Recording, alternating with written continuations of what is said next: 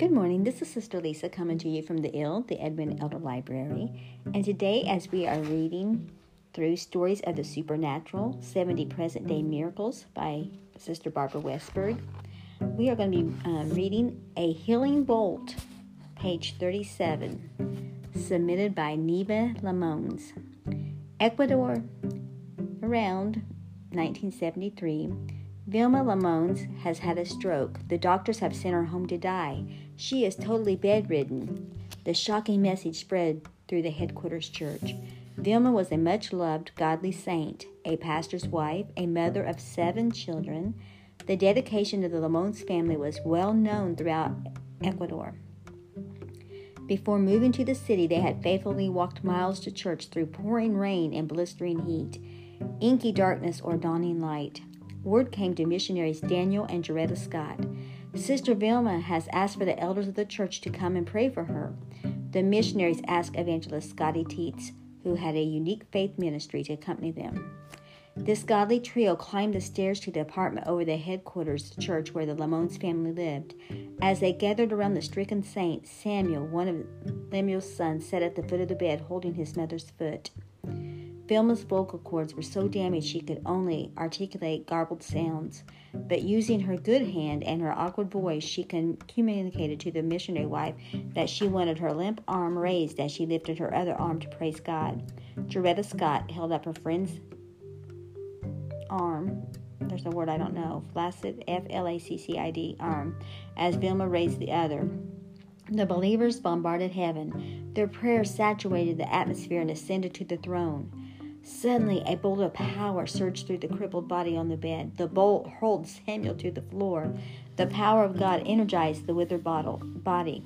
She jumped to her feet, praising God with her strong, vibrant voice, waving both arms. No help needed. Thank you, Jesus. She immediately returned to her daily duties, caring for her family. A few years later, the missionary's daughter, Neva, married Lamons' son, Elias. At this writing, Vilma Lamons, a 86-year-old, still on fire for God and electrifying the church with her testimony of the bolt from heaven. Psalm 63:4, Thus will I bless thee while I live. I will lift up my hands in thy name. Praise God. Lift up your hands. Lift up your hands and praise God. Let the King of Kings of glory come in. Lift up your head and your hands and rejoice because Jesus Christ is Lord of Lords. Today, as we point people to the cross, let's just remember that this is the day the Lord hath made. We will rejoice and be glad in it. Rejoice is the opposite of murmuring. We must not murmur or complain, no matter what the circumstances is. There's a verse, actually 2 verses in Proverbs that I have committed to my life in memory as a prayer. It's Proverbs 30. I don't know if I said 31. I meant 30. Proverbs 30, 8 and 9. Remove far from me vanity and lies. Give me neither poverty nor riches. Feed me with food convenient for me, lest I be full and deny thee, and say, Who is the Lord?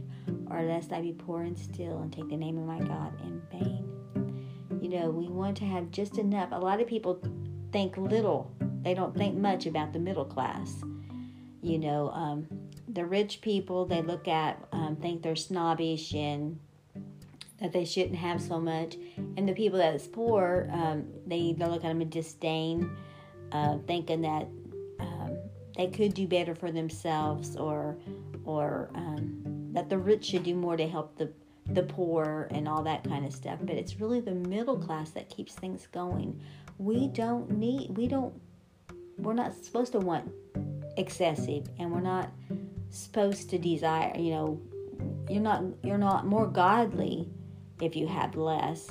The Bible says the poor will always have with us, yes, and that it's easier for it's harder for a rich man to get through to heaven because they don't realize that they need God. But when you have, to whom much is given, much is required. When God gives you stuff, it's not for you to be selfish. You're not supposed to lay up for yourself treasures here on earth. He gives to you so you can give to others. He gives to you so you can, He wants you to give so He can pour you out another blessing. He'll pour out blessings that you cannot contain. He gives you so you can give to others. So let's give all that we have to reach it out to the lost. Whatever you have, whatever means you have available, if it's the internet, or if it's door to door, if it's through your children, through your grandchildren, if it's through, if God's put a person in your life that you can help, whatever means you can do.